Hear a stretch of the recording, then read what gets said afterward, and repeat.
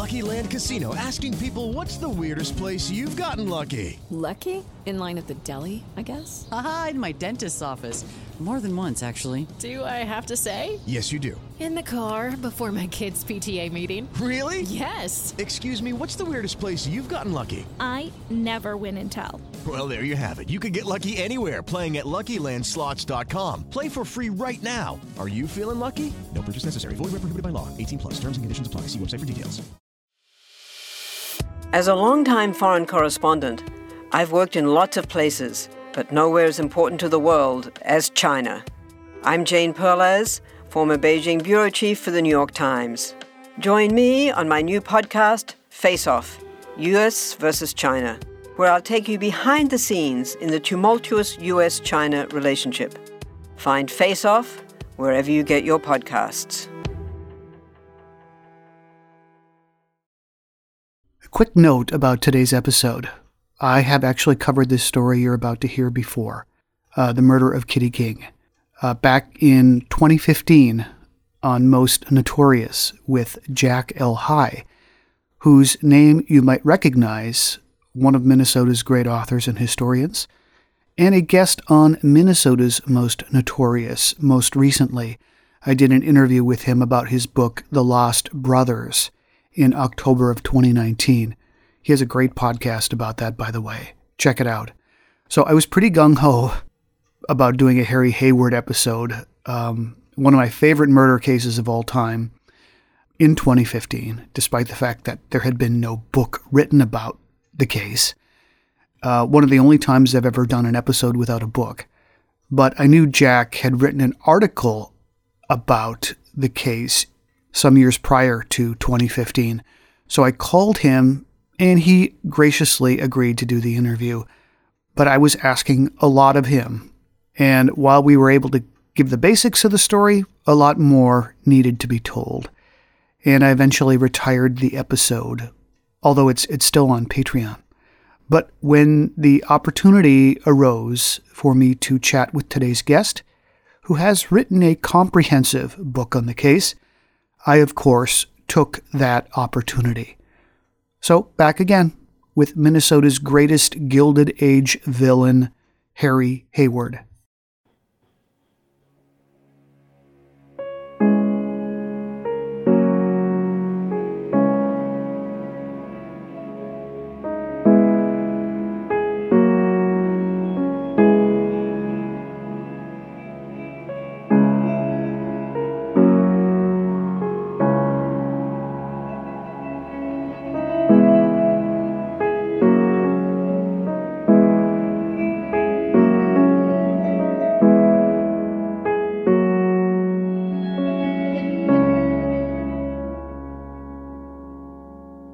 Welcome all to Minnesota's Most Notorious, where blood runs cold.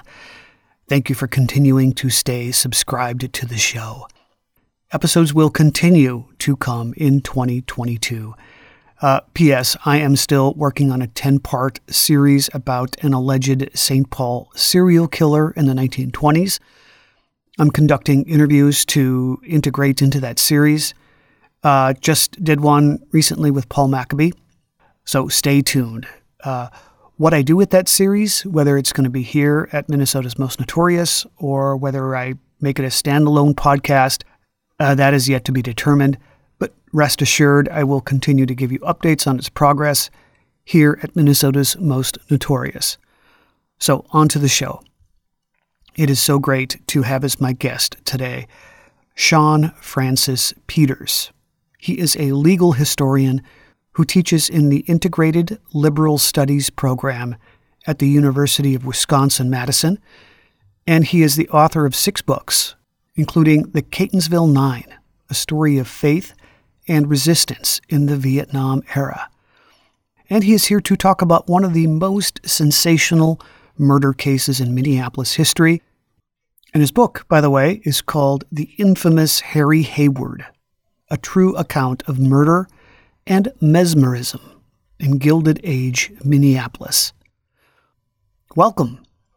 Thank you for having me. I've listened to episodes of this podcast before, and the stories are always like very rich and fascinating and kind of down and dirty. And that's I hope that this book also kind of fits in with the kinds of other things you've been talking about. Yeah, it does. Yeah, it's great that you're here. I'm excited to talk about this. So yeah, before we get into this story, where did you first hear the name Harry Hayward, and what motivated you to write a book about him? Well, the story of the story is interesting in its own right. Yeah, I had done you mentioned I'm a legal historian. I had done 4 books on law and religion, and I kind of burned out on law and religion. I felt like, geez, I think I've written just about everything I can write about law and religion. And I thought about what are the kind of books that I really like? If I go into a bookstore and wander around, what aisle am I going to be in? And I didn't totally trust myself in terms of how to figure that out. It seems like you should know what you like to write about, but after a while, maybe you don't. And I created a word cloud. I went and I looked at several hundred books that I had read that were just kind of on my bookshelves, and I did keywords for every book, and I created a word cloud where it's the text of the document and the words that are used more often are larger. So I created a word cloud. It had like 6,000 items in it, and the large words were murder, true crime, Gilded Age, Upper Midwest, things like that. And as I looked at the word cloud, I was like, yes, actually, that's something that I'm into. So I had a little bit of a Venn diagram. I knew I wanted to write about this period, Gilded Age, 1880s, 1890s. I knew I wanted it to be true crime, not necessarily a murder, but true crime often is murder. And I knew I wanted to do something just in the upper Midwest because of the logistics. I'm in Madison. I didn't necessarily want to write a book that was set in, Florida or Maine or someplace. I wanted to be able to go there and get a feel for it and do research.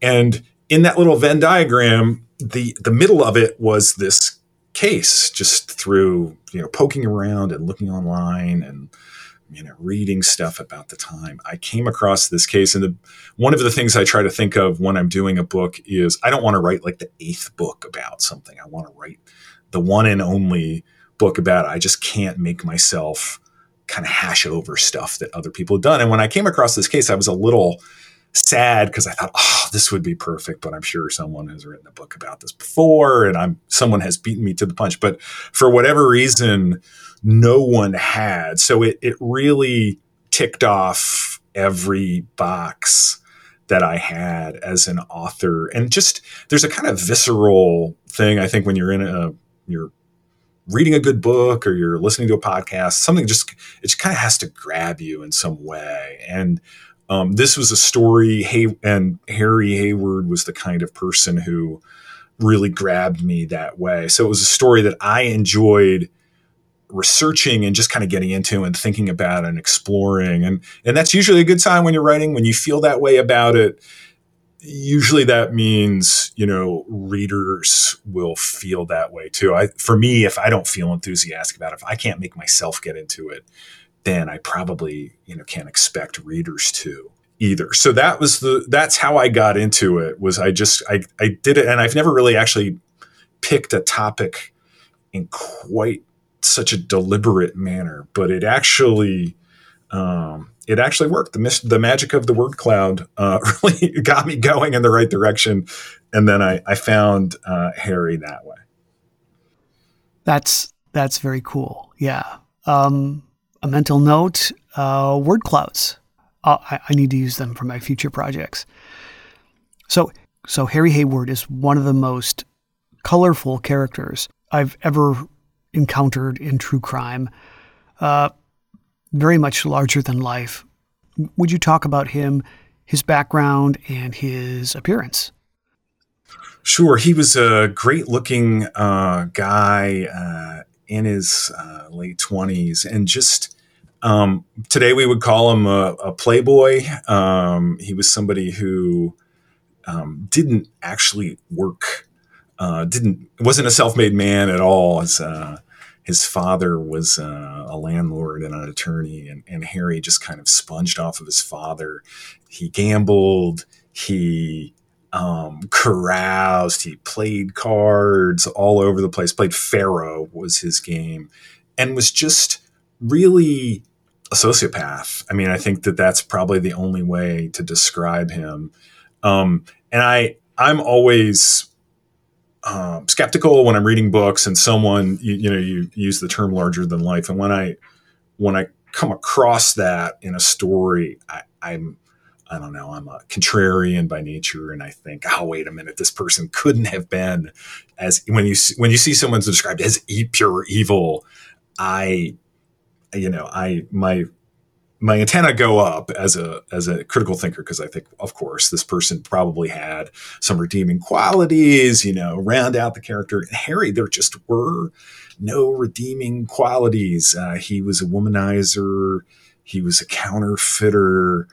And universally, everybody who ever encountered him eventually came to the same conclusion about him. He was tremendously dynamic. And I think that kind of allowed him to be this person that he was, where he was able to manipulate people, and he was able to get people to do things that they wouldn't necessarily have done otherwise. And I think that really was kind of the hallmark of Harry's life. He didn't build things. He didn't make things. He didn't help people.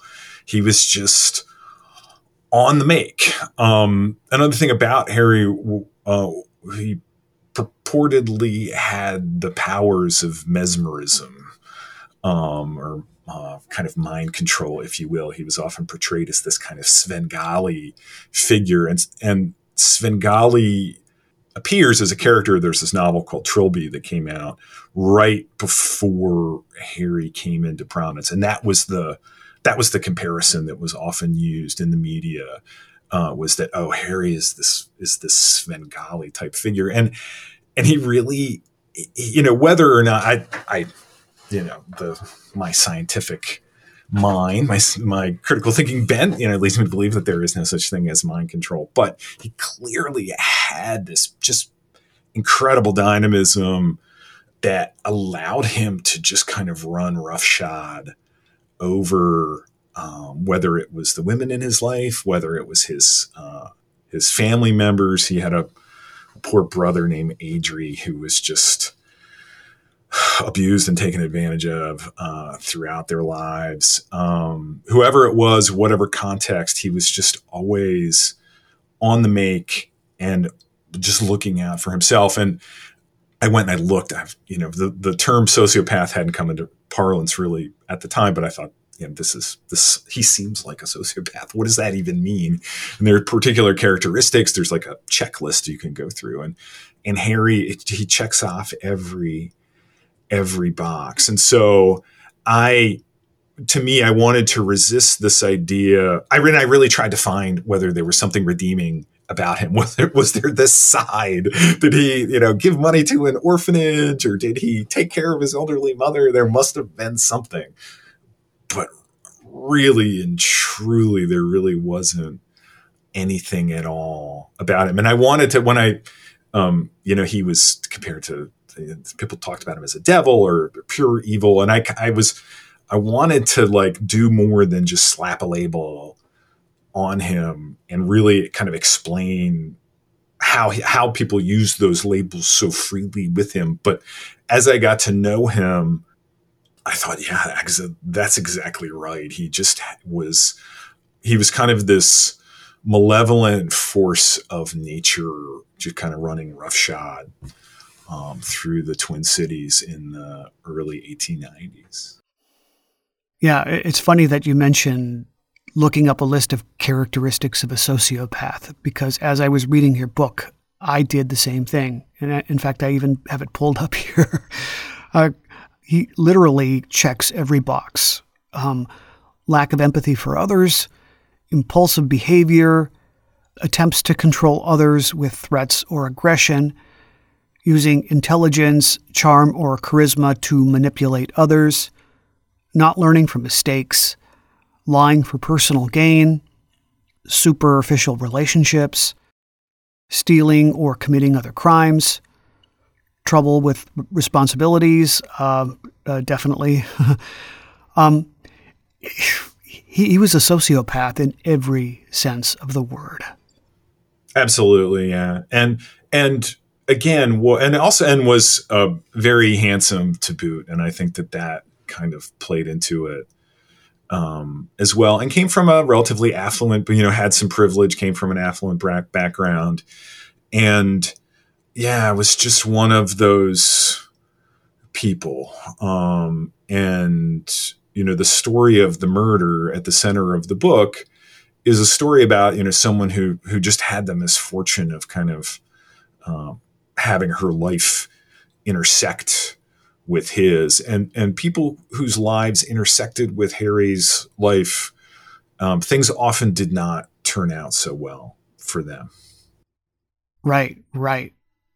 And you are referring, of course, to Catherine Ging, better known as Kitty Ging. She became friends with Hayward, and it was kind of an unlikely friendship, on paper at least. Maybe I'm wrong, but it didn't seem like the type of relationship with a woman that Hayward typically pursued. And he pursued a lot of women. Yeah, and I hear what you're saying, and I kind of agree. Kitty Ging she was a dressmaker. She had a shop in the Syndicate Block in downtown Minneapolis, and was a very talented, entrepreneurial, strong-minded woman. And I think Harry's other relationships, I don't know that was a hallmark of the kind of person that he typically pursued. And it was, I think that Kitty, I think that they both saw maybe just an opportunity in being in a relationship with one another. And there was a romantic relationship, and there was also a business relationship. And it's possible that Harry lent Kitty some money, and I think that that's where things began to unravel for her. I will say, in Kitty, I gave a talk at the Hennepin Historical Society, and they actually have a dress of Kitty's in their collection, which was really fantastic to see. And it's quite obviously over 100 and some years old, quite beautiful. So she was at a time when women were, gender roles were changing, and their role in the economy was changing, and they were trying to find ways to sort of get out of the domestic sphere and do things on their own. She was kind of at the forefront of that, and there weren't a lot of trades or professions where women could do things like that, and dressmaking was one of them. And she just picked the wrong person to get involved in. That's really the only way to think about it. It was just a unfortunate coincidence, really. Right. So the center of operations for Harry Hayward, it was a place called the Ozark Flats. Kitty Ging rented rooms there. And it's a pretty amazing building, and it's still there. It stands pretty lonely by itself on Hennepin Avenue now, but still really cool that it still exists.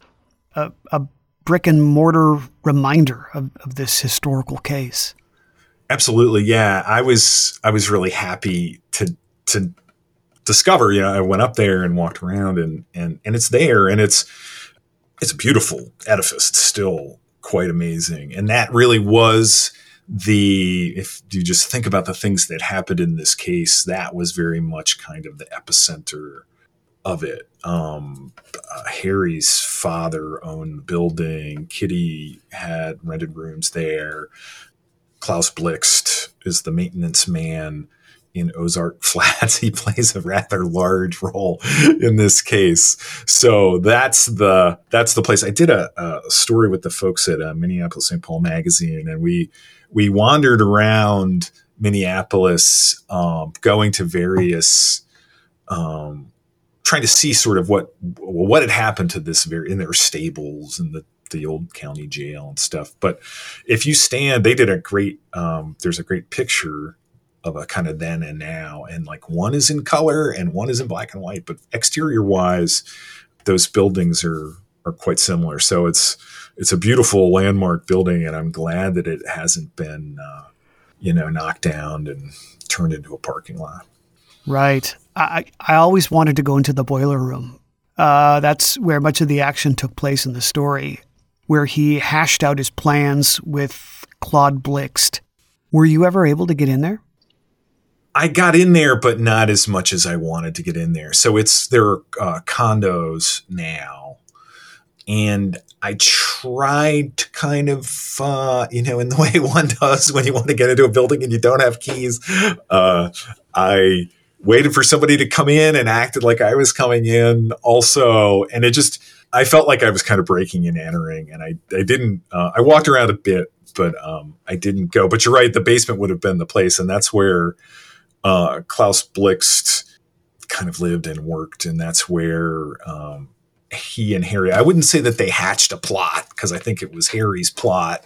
And Klaus Blixt was just kind of the dupe that Harry kind of coerced into going along with. There was, I haven't been there in a bit. There used to be a coffee shop there was an Espresso Royale there on the ground floor.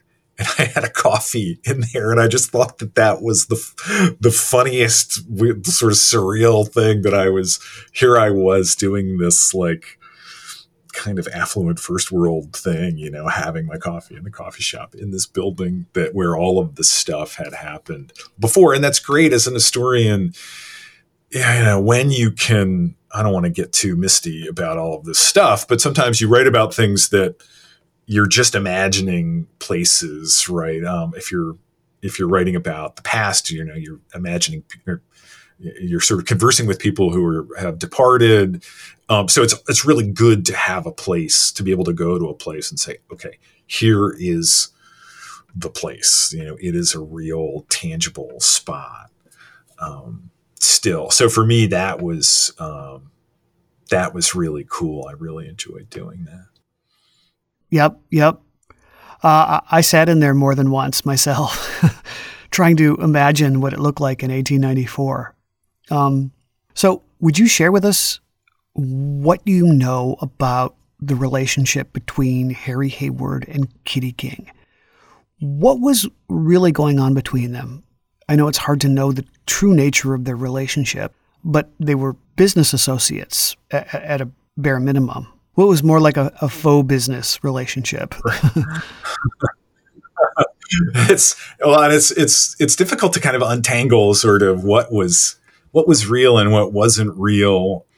I mean, there was a romantic piece to it, and there were rumors, as happens with any kind of legendary crime. There were rumors about, I think one of the first, after Kitty was murdered, one of the first rumors that sort of sprung up was that that Harry had impregnated her, and that he had killed her because he didn't want to have to deal with this child. And that wasn't true. What was true was that Harry connived in a way to, he foolishly went around to have insurance policies taken out on Kitty, with himself being named as the beneficiary in return for, it's kind of as a surety for some loans that he had given to Kitty, and whether or not those the loans that he had actually given to her were legal tender or not is sort of a matter of debate, because Harry was also involved in, it was called Green Goods. It was this counterfeiting scam that it's a little hard to untangle in a neat way, but it was Harry wanted to collect some insurance money, I think is the most straightforward way to put it. And he was the beneficiary as a result of these sort of loan arrangement that he had manipulated Kitty into going with. And it's interesting with Harry, because in some ways he was very cunning, he was very smart, he was very manipulative. all of these things, but he also did some like really incredibly stupid things that you would never do. For those of us who watch, true crime docuseries and listen to these podcasts, we think we know the ways to commit the perfect murder. He did some things that a perfect murderer never would have done. And one of them was he went around and talked to insurance agents and said, well, how can one collect, like what sorts of deaths are accidental death, is homicide, can one collect as a beneficiary if a homicide has been committed, and so forth. Which, of course, after Kitty's death, all of these insurance agents came out of the woodwork and said, hey, I talked to this guy. Before the murder, he was talking about various ways that one could collect. The other thing that Harry did that was just, the most foolhardy thing, I think it was maybe just a function of his ego, was that he went to the police right away after Kitty's body was found near Lake Calhoun in December of 1894. He went to the police and sort of started talking to them, and that raised some red flags. The police said, who is this guy? Why is he coming and talking to us? And he sort of made it easier. It wasn't the most brilliant plot as a murder plot. It was not the most difficult to unravel for the police. But I think the sheer sort of brazenness of it, I think that his ego was such that he thought, I can talk my way. I've been talking my way out of things my entire life. I've been fooling people my entire life. I've been manipulating people. I think he thought he would be able to get away with it. He didn't necessarily need to have plotted everything perfectly. Not only had he talked to various insurance agents, but you write that he actually asked a doctor what the best way to kill someone was. Yeah, that too. Yeah, that was another one. Like, you don't, I don't know. I'm not, I don't purport to be an expert on how to plot murders, but I'm not sure that I would have. Of course, today what would you do? You would look it up, you would Google it and then erase your search history. Of course, there was nothing like that then. But another, and the doctor came along and said, hey, lo and behold, and the doctor had told him, shooting someone, I think just below the temple was the most effective way. So yes, he did not do himself any favors. Right. And in another instance, and I don't remember if it was the owner of a livery, but he asked that person if he had a team of horses that, when startled, could be steered off of a cliff. Right. Yeah. he was, and I think and again, this is why I find this more interesting, like the imperfection, let's say, of his evilness, where on the one hand, he just was this evil guy. Let's just face it. But was, I don't know, it just wasn't as brilliant as he thought he was. And to me, that makes it more interesting rather than this sort of very flat sort of portrayal where you say, oh, he was brilliant and no one ever saw through him. And, I don't think that the human condition is like that. I think that people, whether they're plotting murders or living their lives, people are kind of uneven in the way they do things. And Harry was, he was nothing if not imperfect in that way. Right. It's so interesting because on one hand, he was not short on elaborate plans. He had multiple plans to kill Kitty, well thought out, with alibis. I mean, he was very careful about all of that. But his major downfall was that he was not a good judge of character. He was so used to preying on those who were mentally susceptible to his influence that he never took into account that those same people might be susceptible to the influence of police and interrogators too. Exactly, yeah. And so the murder itself, if we can just get into that. So Harry doesn't Now, he didn't pull the trigger. He manipulated Klaus Blixt, who's the maintenance guy in the Ozark Flats, to do it. And Harry made a point of being visible at a public performance with another woman, and intentionally arrived late so that everyone in the theater could see him arrive late. So he didn't do the deed, and he had an alibi for the time at which the crime was committed. And at his trial, that was really what it boiled down to, was that, Blixt had done it, but he had been sort of Harry's instrument.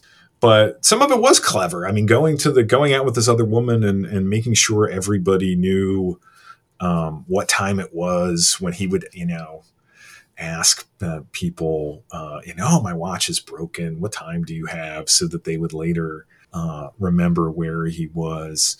That was, those were things that, but again, it speaks to his cunning and willingness to manipulate, and just, it wasn't it was the kind of the opposite of a crime of passion, right? We talk about just a spur of the moment thing. You just get angry and something bad happens and you immediately regret. In the moment, it just sort of happened, and the next thing you knew, you had a gun in your hand and there was a body on the floor in front of you. This is the opposite of that. He had really, really, really thought about it, really, really planned, somewhat imperfectly, figured out that Klaus Blixt was a vulnerable person who was easily manipulated, was kind of a good dupe to do this. And it's really amazing that one of the things I think about is Blixt actually doing this, is the person who actually shoots, Kitty Ging in the head while they're riding in this carriage by Lake Calhoun, basically because Harry has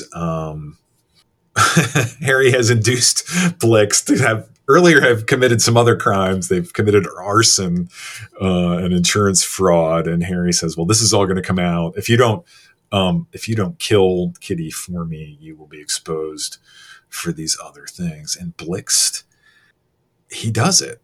And we can all put ourselves in that position and say, I never would have done this. I would have just gone to the police and I would have explained everything. And Blixt didn't do that. Harry was the son of Blixt's boss. Harry's father owned the building where Blixt worked. Blixt was an immigrant from Sweden.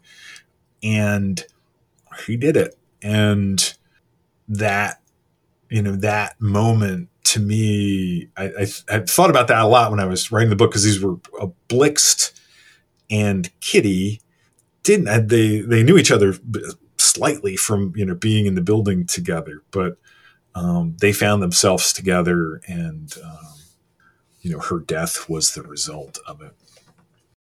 And Hayward, according to Blixt, threatened Blixt's wife's life, right? Right.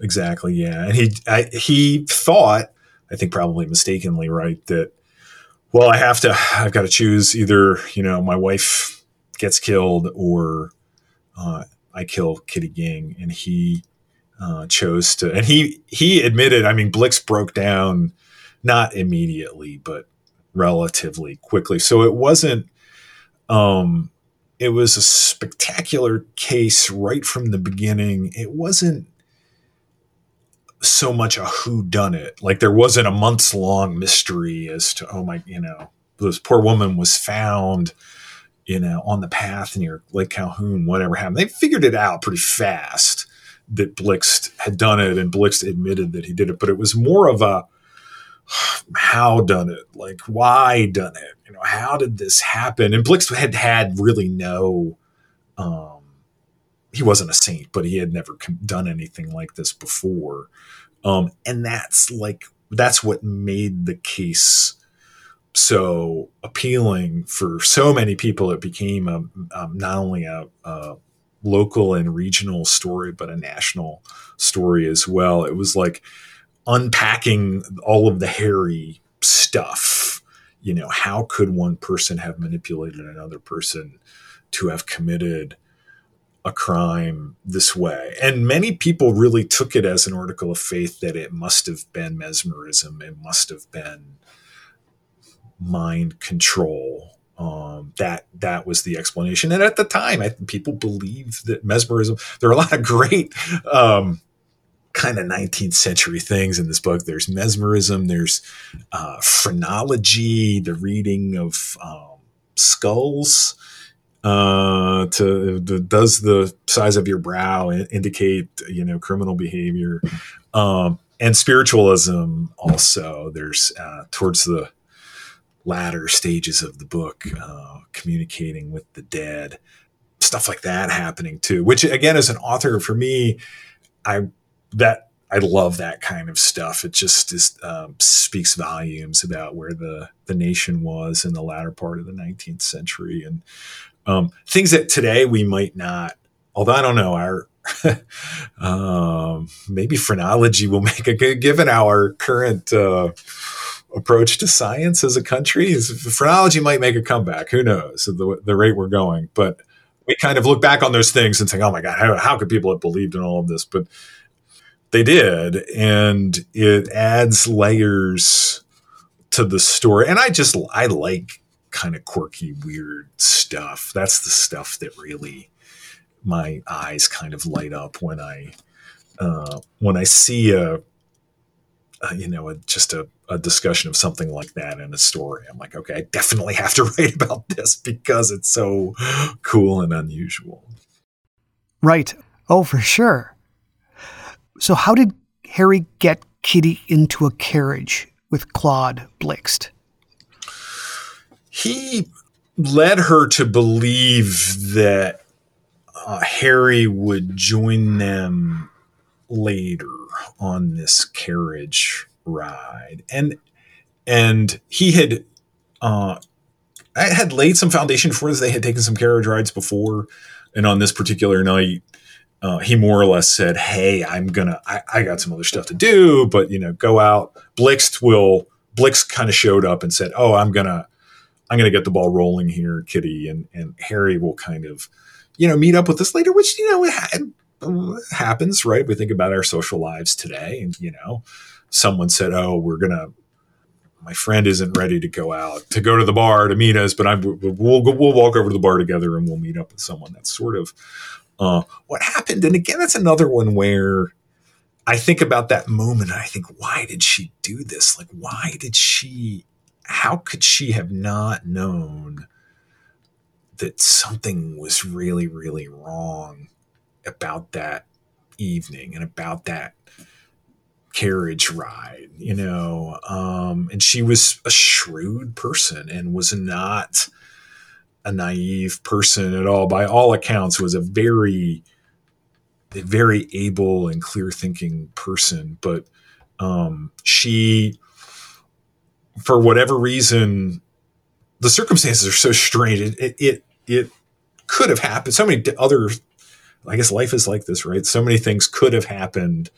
Otherwise, Blix could have lost his nerve. Kitty could have said, "Wait a minute, this is kind of a messed up situation. Why am I in a carriage with like the maintenance man in my building waiting for my sort of semi-boyfriend to show up?" Like it could have happened so much differently, and maybe on another night it would have. But unfortunately for her, it didn't. And they were in that carriage together, and he worked up the nerve and pulled the trigger. We will return after some brief messages.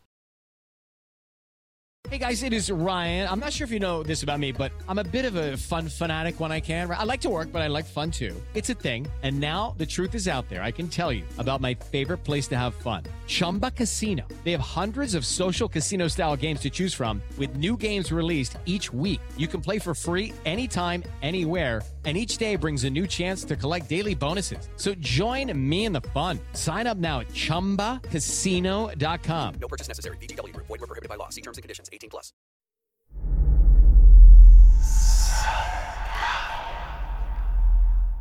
Hey y'all, spooky season is here.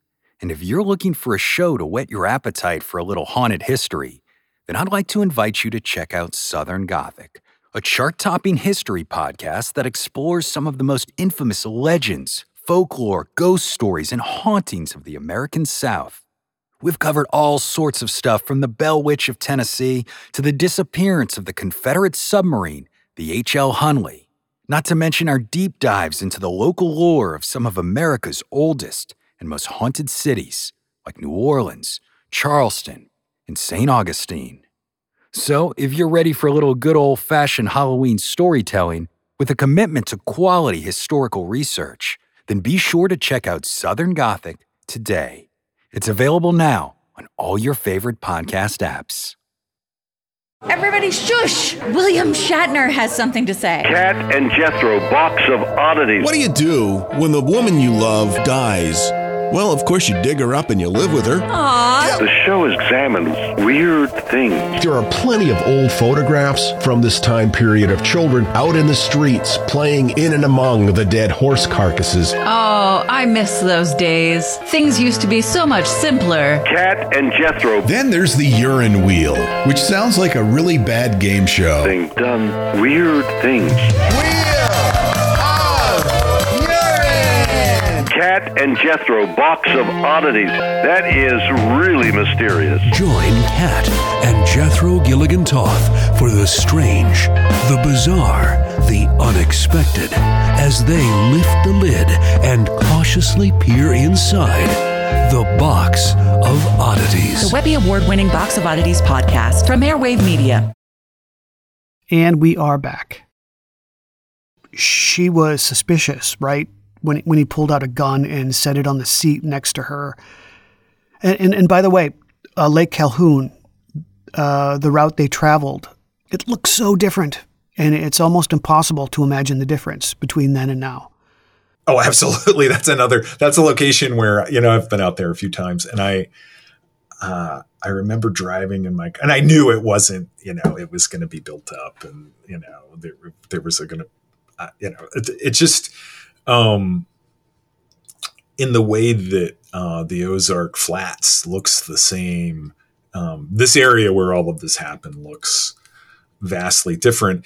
And this is another thing where, Harry had earlier staged a fake robbery on a carriage ride in a similar place. So when Blixt had the gun, I think we don't know what was going on in Kitty's head, but it was sort of this, I have a gun, but it's because, you all got robbed out here earlier. So Harry had thought it through. It wasn't just a random kind of spur of the moment thing where she had never been on a carriage ride didn't know Blixt and had never been on a carriage ride.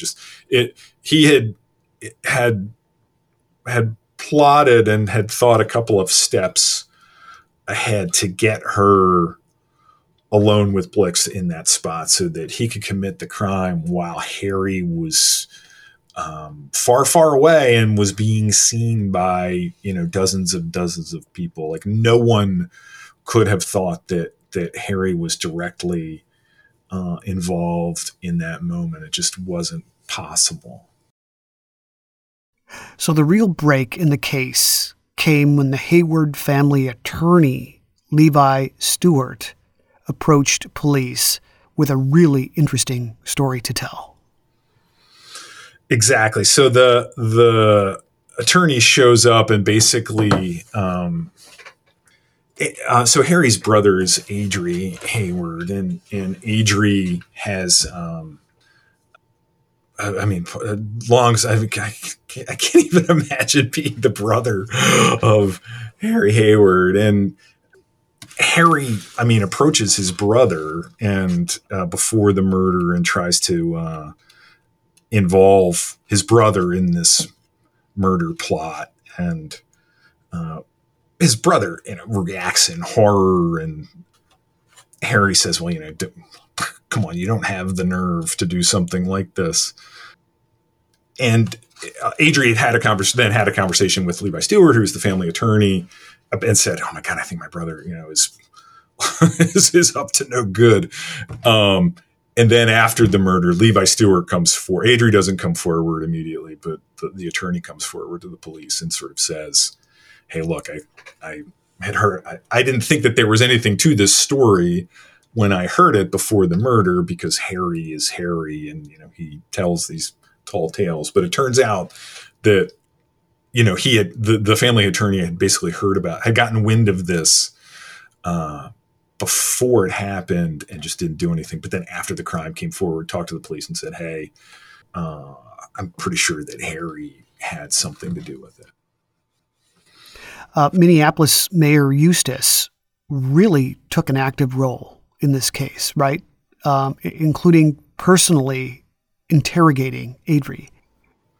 Yeah, Mayor Eustace really is I don't purport to be a political historian of the Twin Cities, but I learned a bit about municipal governance, and Mayor Eustace really, as a reformer, had sort of come in, and in this case I don't want to say led, but took a leading role and really kind of got the ball moving in terms of interrogating people and being intimately involved in how the investigation moved forward. And I think, understandably, given the media hype that had surrounded the case, it wasn't the kind of case that you just, and it's interesting, because of the victim in the case. And this is very much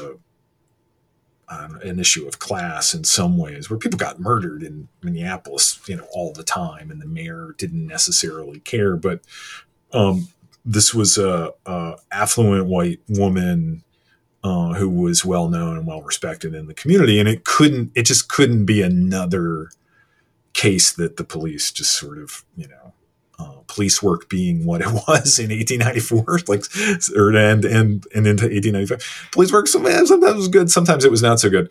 I think that he rightly understood this isn't just another random murder, given the prominence that it had gotten, not only in the cities but all over the place. So it was going to reflect poorly on him if it wasn't done right. And I think the prosecution overall, it wasn't perfect, but the case was generally handled competently. Yeah, but it's funny to think about now, if a mayor of whatever city tried to get involved in a murder investigation and prosecution, we would just, everybody would say, wait a minute, this isn't the mayor's business. But the lines of authority were a little murkier back then than they are today. So he could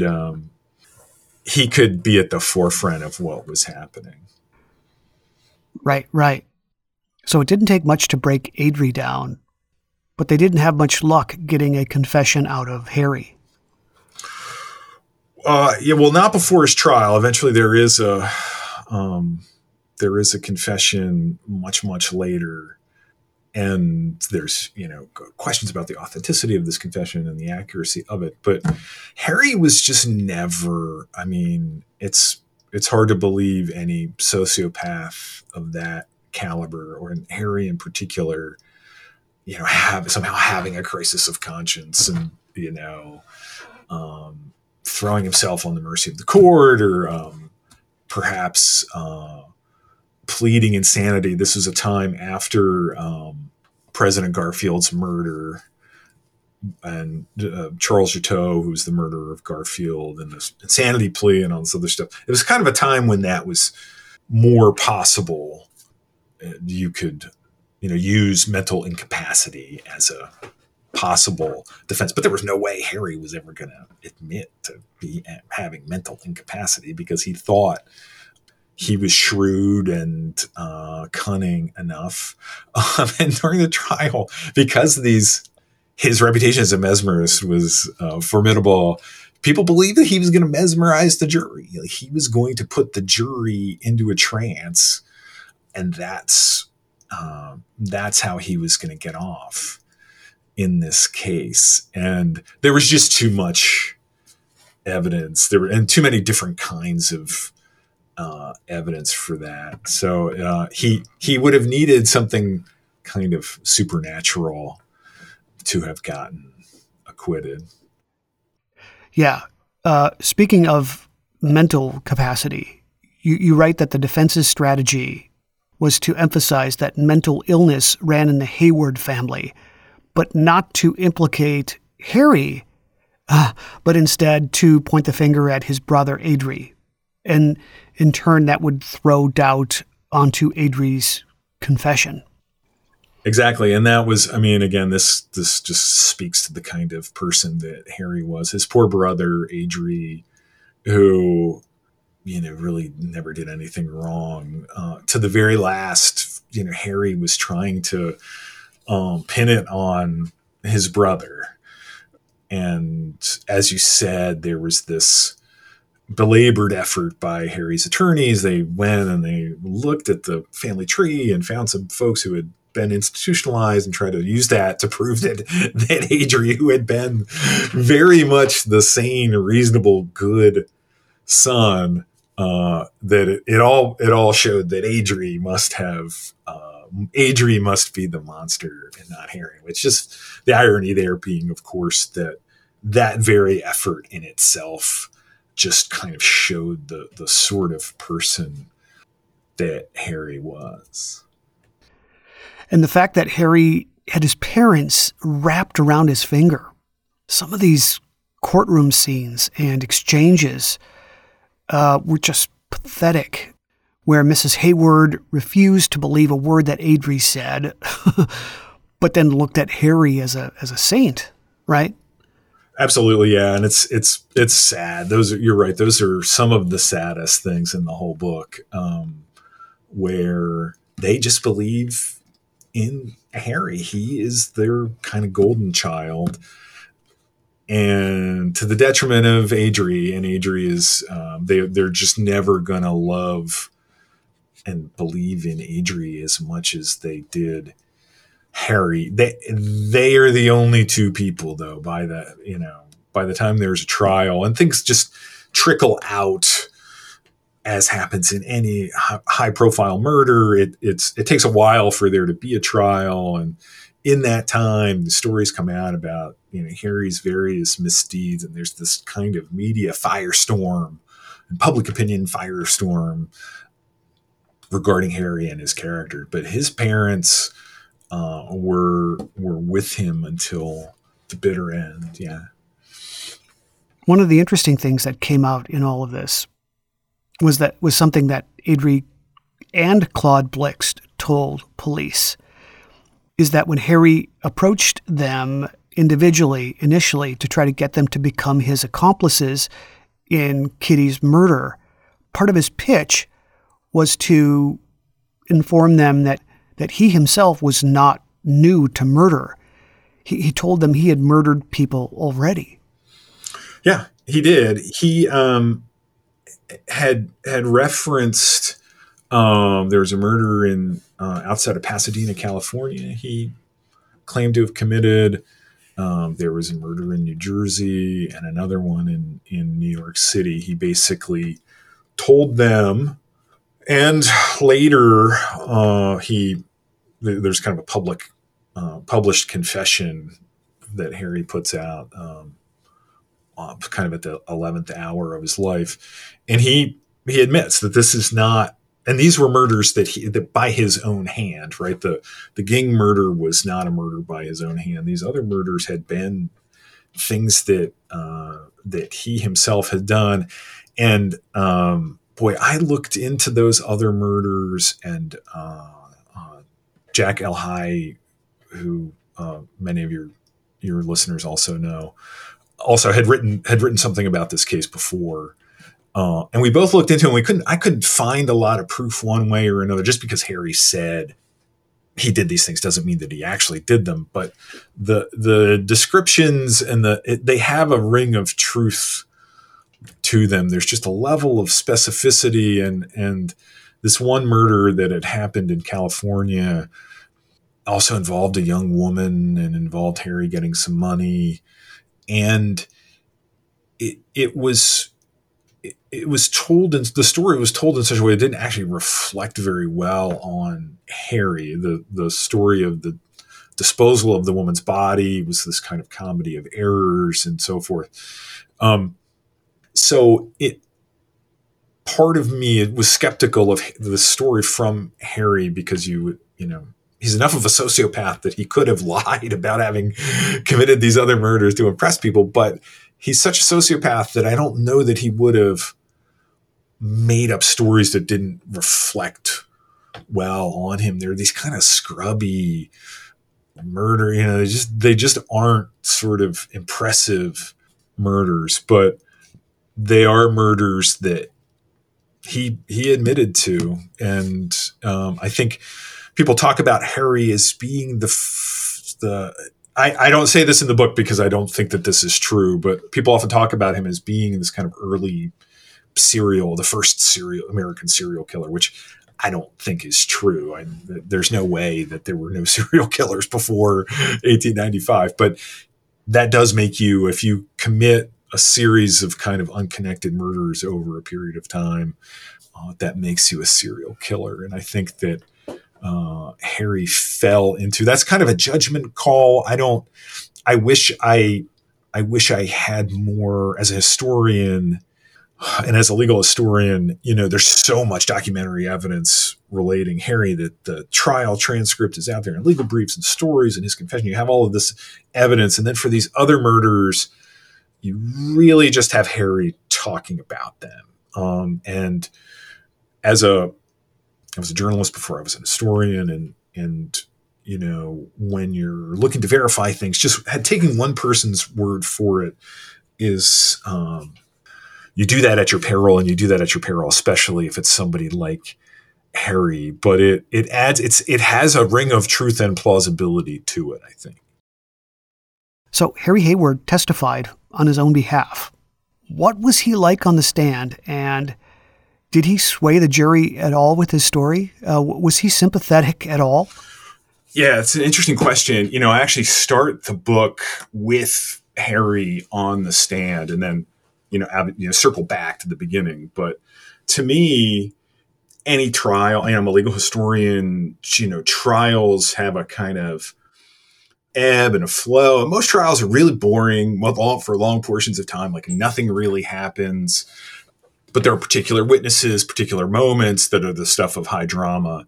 And anytime you have a defendant testifying in his or her own defense, like that's a big deal. They don't have to. It's their constitutionally protected right not to do that. So the mere fact that Harry took the stand was itself, it was a big deal. It was a big deal. And people were curious. Here was this person. There had been so much, kind of mythology built up around Harry and his purported powers of mind control and how he's this handsome guy.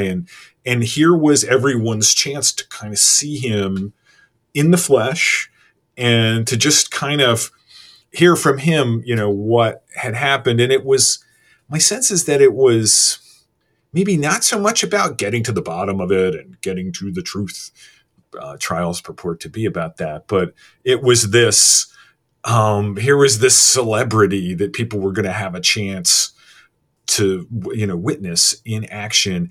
And Harry on the stand itself, and there were people who actually thought that he would, because he was allegedly a mesmerist, that this would be his moment to kind of put everybody into a trance and convince everyone that he was not guilty. And he tried. He was very Harry-like in his evasions and so forth, and trying to pin the blame on others and explaining away all of the many pieces of evidence, both direct and circumstantial, that pointed to his guilt. And obviously also to just highlight the fact that Klaus Blix had actually been the one who had shot Kitty. So it was, on the one hand, it was this, signal moment. This was I don't know if it's fair. I wonder how many trials have claimed to be the trial of the century. I wouldn't say that this was the trial of the century, but certainly in the cities at that time, this was a big deal. It was the biggest moment of the trial. And it he did not manage to save himself. He did not manage to persuade the jury that he was blameless. I mean, for all of his skill at speaking and being this dynamic, great-looking guy, it was just an uphill battle. There were just too many pieces of evidence, and the fact that Klaus Blixt admitted to his role. Klaus Blixt, didn't really point the finger at anybody else. He admitted that he did it, but implicated Harry along the way. All these other people did as well. So it was. I don't want to say that it didn't live up to his billing, because I think in a way it did, because it gave people a chance to kind of witness Harry in action. But at the same time, he didn't. There was just too much kind of going against him in that moment. I mean, for a guy who had never been told no, basically, for his entire life, there were never any checks on him. Getting caught and being found guilty had to have been a massive blow to his ego. Oh, absolutely. And the word entitled gets thrown around a lot these days. We call people entitled, but Harry was, he was the definition of entitled. And so this was, I think, for sure, Harry believed he could trick and talk his way out of it up until the very end. That was the degree to which he was a sociopath, the extent of his ego. So, I think that the guilty verdict kind of eventually, hit him, this kind of thunderous way. And he did have to resolve himself to it eventually. And I don't know that or resign himself to it. I don't know that he ever fully came to terms with it necessarily. I don't think that he ever really begged for forgiveness, really. I mean, he did ask, after having tried to pin the murder on his brother, he eventually did sort of ask to be forgiven for having done that. But I don't think that there was a moment of, moment of clarity or anything where he realized, oh my God, I'm this incredible monster. What have I done? That was just not, it just wasn't in Harry's DNA. I don't think it's in the DNA of any kind of sociopath like this, but particularly in Harry's case, he did, and he reveled in being the center of attention. I mean, in a weird way, I think he thought to some extent it was kind of great to be a celebrity. It was maybe the wrong kind of celebrity if it's going to end with being on the scaffold. But, he relished being the center of attention and being this kind of notorious villain. So he milked that for all it was worth all the way until the very end. He fought like hell to escape responsibility. But when he finally realized he couldn't and that he was going to die, he turned around and embraced it instead, almost, and decided that if he was going to be a villain, he'd be the very best and evilest villain that there ever was. Exactly. And that's, he winds up giving a sort of extended interview / confession to a guy named Joe Mannix. And I think that was his kind of final effort to memorialize himself, to really get and it's as these things are, obviously it's not the full story. There are things that he omits and talks around and so forth. But I think that he believed, okay, this will kind of live forever. This document will be sort of my legacy, if you will. And it was a very perverse legacy, but here we are all these years later speaking of him and discussing him. So in some way, in a twisted way, he was successful in that he was, people have not forgotten who he is or who he was. So despite what he had done, the horrific nature of the crime, there were still women in Minneapolis who were obsessed with him, both during the trial and after the verdict. Oh, absolutely. He had a kind of paramour today, I think it would be like an internet girlfriend. They corresponded back and forth, and then eventually, years later, the papers got a hold of these letters. And boy, that's a whole separate podcast, right? What the attraction of these accused killers and why people of both genders are drawn to them. I don't purport to know even the beginnings of why that is, but and he was an attractive, dynamic person that did draw people to him. And these letters are just like, we read them now through the kind of prism of history, and they just are really, I don't know, kind of mortifying in some ways to realize that he was still doing his hairy stuff. I mean, even after he had been put on trial and found guilty. Right. Did he ever make amends with his brother, Adri?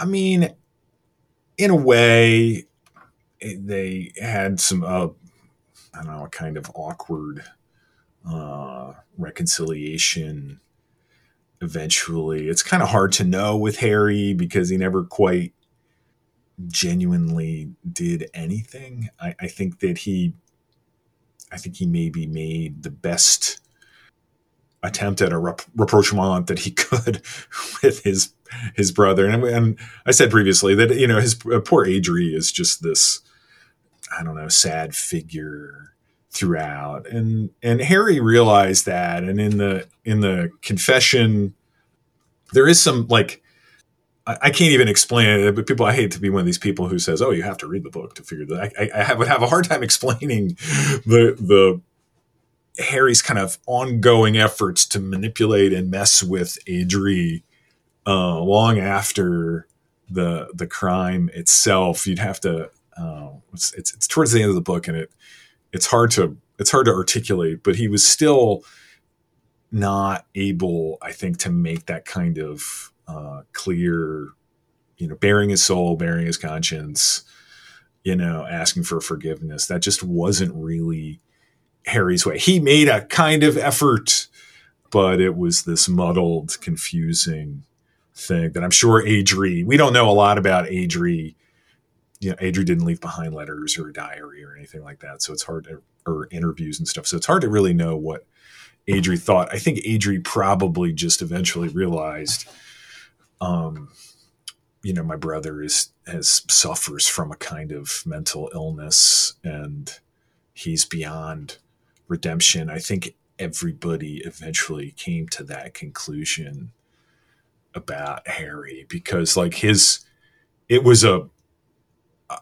Harry, it was a big deal that he even approached the idea of trying to reconcile with his brother, even if he didn't really successfully do it. For Harry to even think about it or to acknowledge that maybe he should, for Harry was kind of a big deal. For the rest of us, we would look at what he did and think, oh my God, this guy's just beyond, like I said, kind of beyond redemption. And that's hard for me as a writer. I've written about a lot of different kinds of people. I've never really written a book about murder before, but I've written a lot of things about law.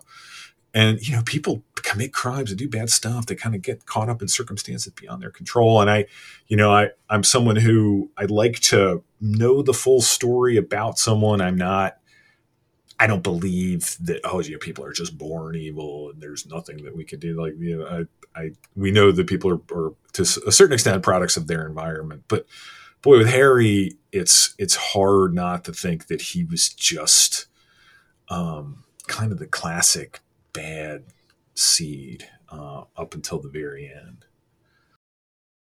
Right. There have long been rumors of a recording of Hayward confessing to the murder of Catherine Ging, right? What do you think about that? There is a recording out there, and whether it's actually Harry or not, we don't know. They recording equipment was seen being brought into the Hennepin County Jail, and there is a recording of someone it claims to be, you could buy this. It was before the days of 78s and LPs and stuff. It's this kind of wax cylinder type thing. And there is a recording of someone who claims to be Harry.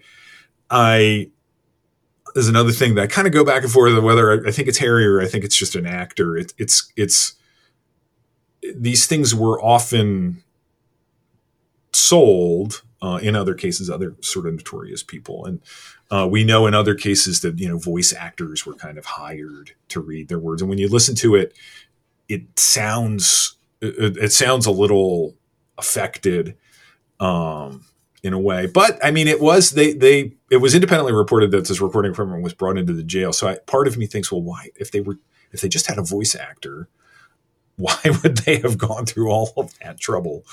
But we don't have any other recordings to compare it against. So, like the case of Harry's other murders, it's sort of it could kind of go either way. It's interesting. It's really fun to listen to, and it's even if it's not Harry, it was recorded contemporaneously, and it is it's an interesting thing to listen to in its own right. What's the nature of it? It's not anything like overly specific. He doesn't, detail, how he plotted with Klaus Blix to kill Kitty Ging, but it's just this sort of vaguely menacing, over dramatic, self-aggrandizing thing where he discusses his fate, more or less, I say. So the day of his execution, how did he handle it? Did everything go the way it was expected to go? Well, he intended to go from whose perspective? From the perspective of the county, the state. Yeah, I mean, he was eventually successfully hanged. And this was, I forget the exact timing of when public execution. John Bessler has written a great book about mob violence and executions in Minnesota. And public executions had been stopped before this, but there's still immense interest. So people will, in the manner today when someone is executed, people, even if they can't get into the execution chamber, they'll gather outside the prison and in morbid curiosity. And so that happened. I think he handled it. What is the right way to handle one's execution? That's an interesting question. I think he probably handled it as well as one might have. He had some cavalier words when he finally was put up on the scaffold for the hanging itself. The hanging itself didn't go. Ideally, the neck snaps, the weight of the body. If they do it right, the neck just snaps. Unfortunately, Harry's neck did not snap, and what he was more or less strangled by the noose, so it was a botched execution in that sense, but did end in Harry being killed. So the famed 19th century detective Alan Pinkerton called Hayward one of the greatest criminals the world has ever seen. Do you agree with that? Well, as a criminal, not exactly, because he just did some silly stuff that wound up getting him caught. But I think he's a great figure. I think has one of the, maybe I would say it is one of the great criminal personas of the 19th century. He is such a compelling figure and such a dynamic figure, and had this kind of magnetism, both living and even after he had passed away. There were these all sorts of rumors about his people communicating with his spirit, and all sorts of things, and people still talk about him. So I think he was a great criminal figure. He was a unique criminal figure, I think, in some ways, because he had these, I don't know, he sort of brought together a lot of interesting things. And that's, to go back to the beginning, it's sort of why I was interested in this story. It's not really in some ways it's a pretty cut and dried murder. It's not a mystery per se, but I think the real mystery is in kind of getting into Harry's head, which they did, which the doctors literally did. This was a time when people believed that, the measurement of the skull and the brain were indicative of personality traits. So Harry's brain was taken out and examined. And of course it was, somewhat not surprisingly, the people who examined this brain said, "Oh, well, this is the brain of it. It shows the classic indicators of, criminal behavior." There's a lot of stuff that we since have realized is pseudoscience. But again, another reason why this is such a good story is because it just lets you get into a lot of it's a great intersection of interesting kind of social and cultural forces in the Gilded Age. And that's why I really liked doing the book. It's hard to say that writing about a murder is fun, because it's not. You have to remind yourself that a young woman lost her life, and that's not entertainment necessarily. But there are some things about the story that are really entertaining, and that's why I did the book, and that's why I like the story. Right. There have been, on occasion, over the last few decades, efforts to memorialize Kitty Ging in Minneapolis in one fashion or another. Yeah, so there's I believe it's called the Catherine Ging Memorial Green out near the site of the murder. It's kind of by a soccer field, which I think is kind of nice that something was done to remember the victim. She just wasn't a kind of afterthought in all of this. And she was a very, very compelling figure in her own right. And I wish it's one of the, I don't know, the kind of vagaries of history that you kind of have to write about the stuff that you can find, the stuff that exists. And she didn't really leave behind letters, diaries, interviews, things like that we really could know. So if I had more material relating to Kitty, I absolutely would have written a lot more about her, because I thought she was just a really interesting person. But unfortunately, we don't.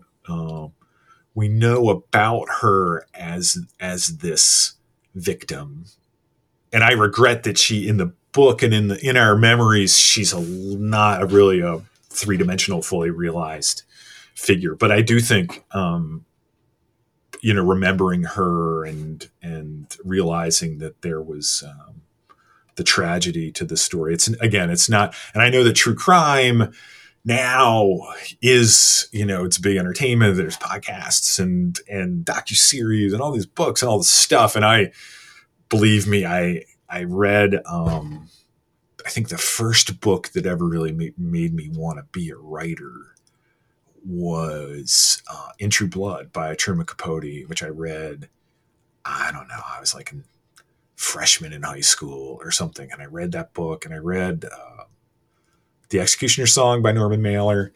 And, so crime is this industry. And I am part of that industry, I guess, by having done this book. But it's worth remembering that there were people who suffered. The people at the center of these stories suffer, and their families suffered as well. So I was really happy to see that Kitty was remembered that way. Yeah, that reminds me. There was one really interesting moment you document in your book. Kitty had family from New York who came to Minneapolis after her death, including a twin sister named Julia, whom the police decided to parade in front of Hayward. Right. And the idea being that seeing he would perceive it as being sort of an apparition of Kitty or a reincarnation or whatever, and that would startle him into making some sort of confession, which did not work. There were a lot of things that they tried in the course of the investigation that were silly, and that was one of them. So yeah, her twin sister was kind of brought in briefly. And Kitty is buried near her hometown, right? Right, in New York. So she's not buried in the cities. She's buried elsewhere. So what happened to Hayward's body after it was donated to science? Yeah. So Harry is there was some, I don't know, reluctance to cremate Harry's body. People didn't want to do it. They didn't want to have to. So he had to sort of be shipped elsewhere and cremated. And then he is interred in the cities as well. And again, that was, there've been all sorts of rumors and legends about, Harry's body, and he wasn't actually cremated. He's been, I forget the details of this one story. It's like I don't know, it's the Masons or somebody, reanimated Harry at some point. It's just all sorts of like great far-fetched tales that kind of speak to the mythological status of Harry, that even after he had died, his story and his legend kind of lived on. Did Harry threaten to haunt Adri after his execution? Yeah. So yeah, and this was, Harry being Harry. I think he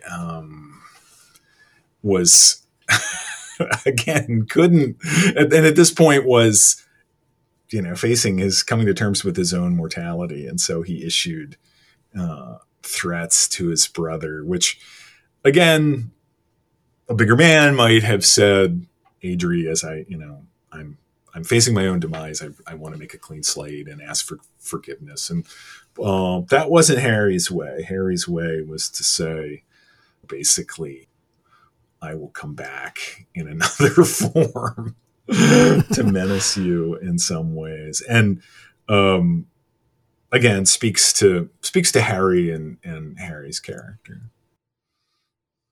Well, this has been great. So I know your book is available in Minnesota bookstores, online as well. Yeah, through University of Minnesota Press, who are fantastic people and did a great job with the book. And so wherever you buy books, and I encourage people to support their local booksellers. This is a time when everybody is up against it, and local booksellers have been up against it for a long time. So I would encourage people to get the book that way as well. Well, thanks so much for doing this with me. Great. It's always my pleasure. Thanks, Eric. Again, I have been speaking to Shawn Francis Peters. His book is called The Infamous Harry Hayward, A True Account of Murder and Mesmerism in Gilded Age, Minneapolis. Thank you for joining me here at Minnesota's most notorious Where Blood Runs Cold. Until next time.